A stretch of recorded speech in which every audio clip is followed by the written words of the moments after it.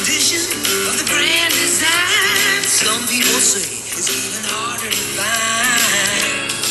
Well, then there must be some magic clue inside these gentle walls.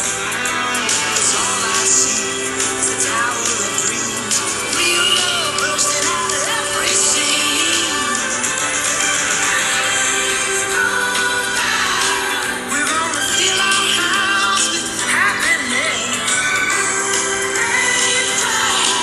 but we'll smother the blues with tenderness. There's room for you, room for me, for gentle hearts and opportunity. It's the bigger love of the family.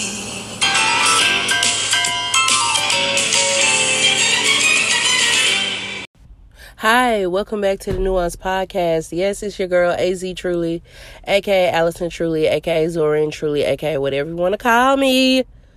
I'm back, but I'm in a new location. Right now, I'm reporting live from my 2003 Lexus, nothing but luxury. And I am officially an LA resident. Yes. I did it. I made the big move. And I wanted to just touch base with you guys, let you know that I ain't forgot. And I ain't stopped. However, I did just move to LA, so you know how that goes. There's a lot of hustling going on, a lot of trying to find parking spaces, a lot of scraping together a few coins for brunch here and there. There's been a lot of wonderful things going on, a lot of really cool things that I got set up that that will come to be in the next few months. I'm working on getting in the studio, y'all, so we can have interviews. We can, really expand our podcast horizon. But I did want to come to you guys just to give you a little update and talk about a few things just real quick. So this last weekend, my last episodes were about how I was a little nervous about the Harriet situation. And for those of you who've been living in the cave, you need to know that recently the movie Harriet, Noah Winslow, came out. And Harriet is about Harriet Tubman, about her escape from slavery, leading people to liberation, the Underground Railroad, that sort of thing. The screenplay was written by Cassie Lemons, I believe, and it was starring Cynthia Erivo. Cynthia. She has had so many awards. She was the star of The Color Purple on Broadway. Sang her ass off on that soundtrack. And, she's an all around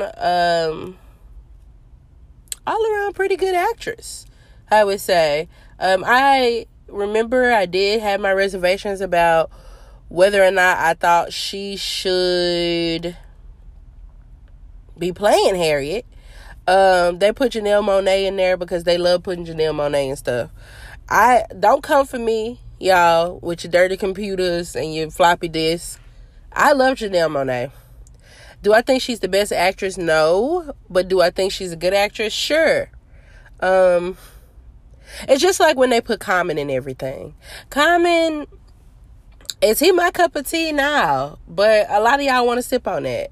A lot of y'all like water for chocolate. That's cool. Common ain't for everybody, as well as, it is easy for me as an actress to get a little chip on my shoulder because y'all always trying to put these musicians in these movies and these opportunities. So if you're not a musician, you're not going to get in the movie. And if you're not from the UK, you're probably not going to get a chance to play, any one of your ancestors or African American, because we too niggerish to play ourselves. Anyway, let me get into what I thought about Harriet. All right, the problem with Harriet. So I went in for a screening of Harriet. There was going to be a Q&A with the director and the cast. However, that Q&A was just some woman, some nice, good talking black woman asking some boring ass questions to the cast and crew, but not giving the audience a chance to ask any questions. And when I looked around, it wasn't nothing but white people in there anyway. So not that they was going to be asking them heavy hitting questions, but whatever. So beginning of the movie, you find Harriet, aka Minty, talking to her slave owner about, getting her freedom. Her mother was supposed to be free at 45, making her children free, blah, blah, blah. Basically, they go over the motivation for Harriet to be free. All right, fine. I wish that they had have went back a little further than where we found Harriet. But that's fine. I know that the writer wanted to approach this as Harriet being a superhero. So, what we do know about most Marvel films, most epic tales, is that we find our superhero at their weakest, right? Before we see the evolution of who they are and whatever crimes they're fighting. However, we found Harriet not necessarily at her weakest, at her most controlled, though. Not having her freedom, enslaved, and facing an all-around shitty life. So as the movie progresses, we see that Harriet makes her great escape. We know that she was brave. We talked a lot about her having these psychic visions. And from the very start of the movie, some of you will understand what I'm saying. From the very start of the movie, there was no connection. There was no blood memory. It felt very disjointed. It did not feel authentic. It did not feel like there was something on the line.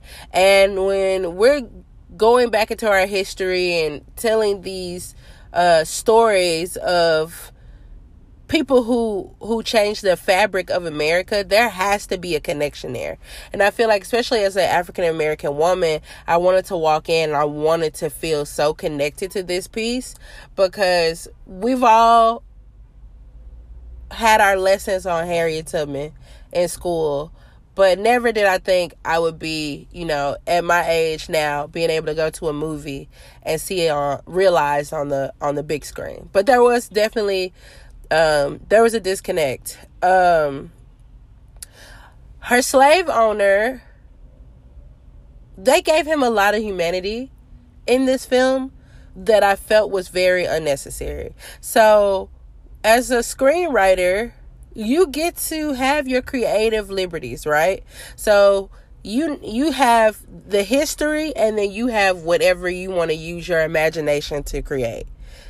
Why the writer decided that we needed the slave owner to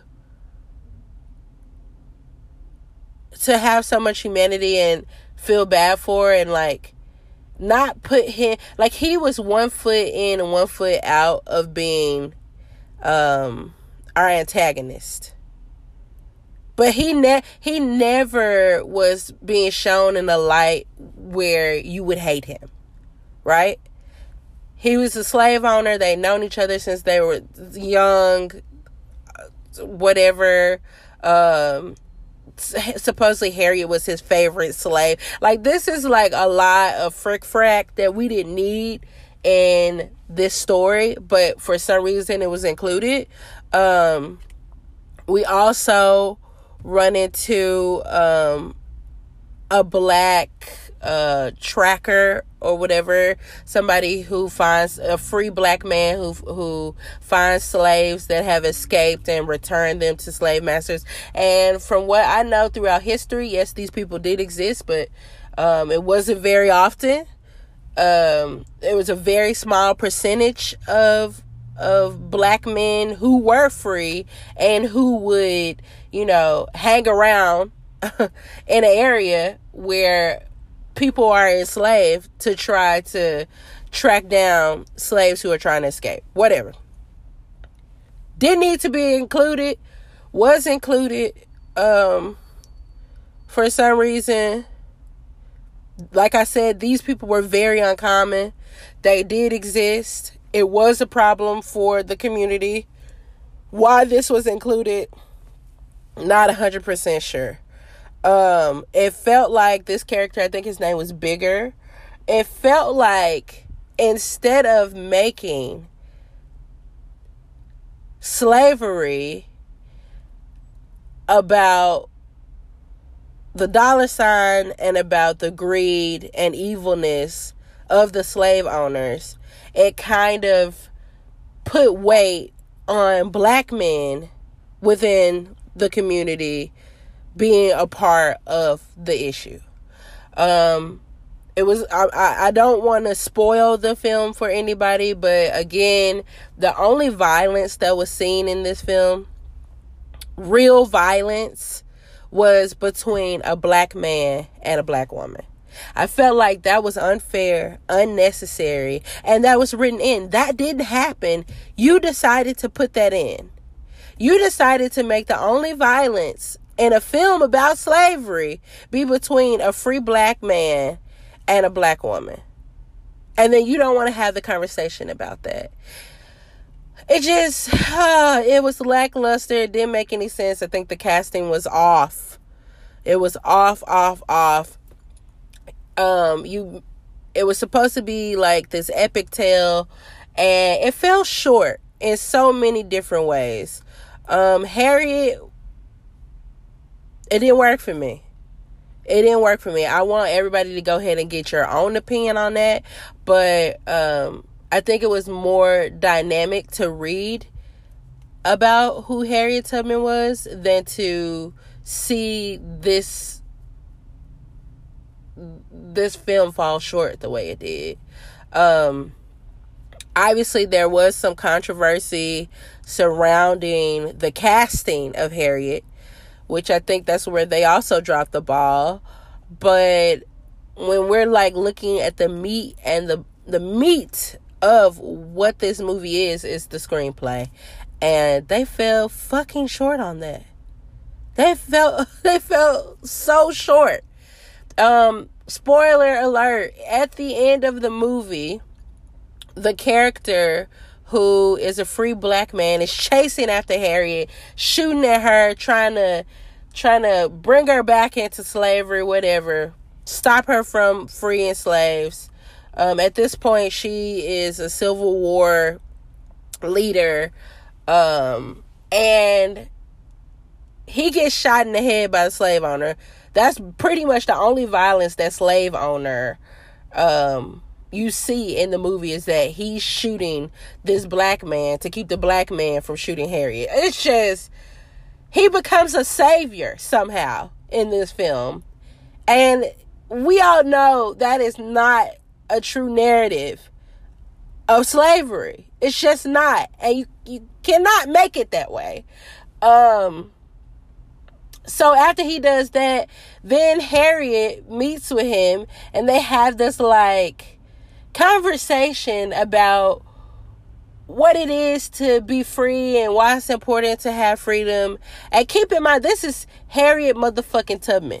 She survived slavery. She survived rape. She is a survivor, okay? Her whole family was broken up, sold, whatever. This is a survivor. But in this movie, the final scene is her having a conversation with her slave owner, and she does not kill him. This is a woman who would take a shotgun to the back of a family member's head if they didn't choose freedom. And she is in front of the very person who has kept her from freedom and kept people from freedom, her family, friends, whatever included, but she does not kill him. She has a conversation with him and takes his horse and leaves. What the fuck is this? What is that? What is that? So in the end, the slave owner, I guess he lives to see another day, honey. He lives to go whip another woman, go rape, steal, and kill, child. And then Harriet just go on about her business until the sunset. It is just, it's almost as ridiculous as the conversation I recently heard that a Hollywood executive wanted Julia Roberts to play fucking Harriet Tubman in this biopic. What is this? And honestly, it probably would have made more sense to have Julia Roberts in this version anyway. I mean, I don't get it. I don't get it, but let me let you know how weird Hollywood is. This was a quote from the executive that wanted Julia Roberts, Pretty Woman, to play Harriet Tubman. I wanted to turn Harriet Tubman's life, which I studied in college, into an action-adventure movie. The climate in Hollywood, however, was very different back then. I was told how one studio head said in a meeting, "This script is fantastic. Let's get Julia Roberts to play Harriet Tubman." Let's get Julia Roberts to play Harriet Tubman. So I'm just going to leave you with that. I'm going to leave you with that. And when I tell you, maybe Julia Roberts would have been better in this movie than what the original casting was.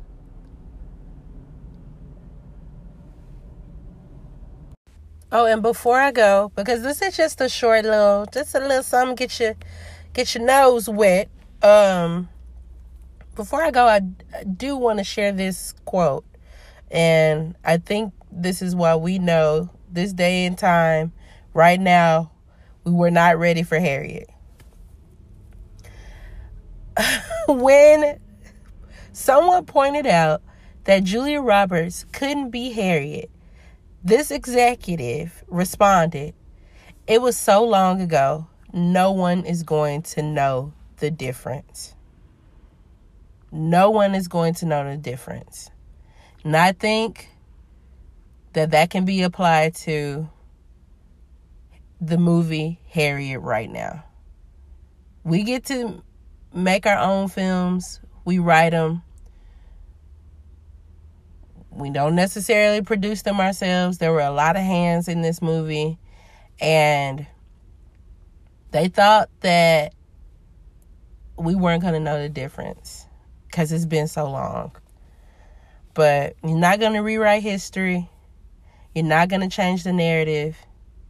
And you're not going to lure me in by somebody who can sing and who can dance. Send her back to Broadway. Don't send her this direction. Because I don't care how long ago it was, I'm always going to remember.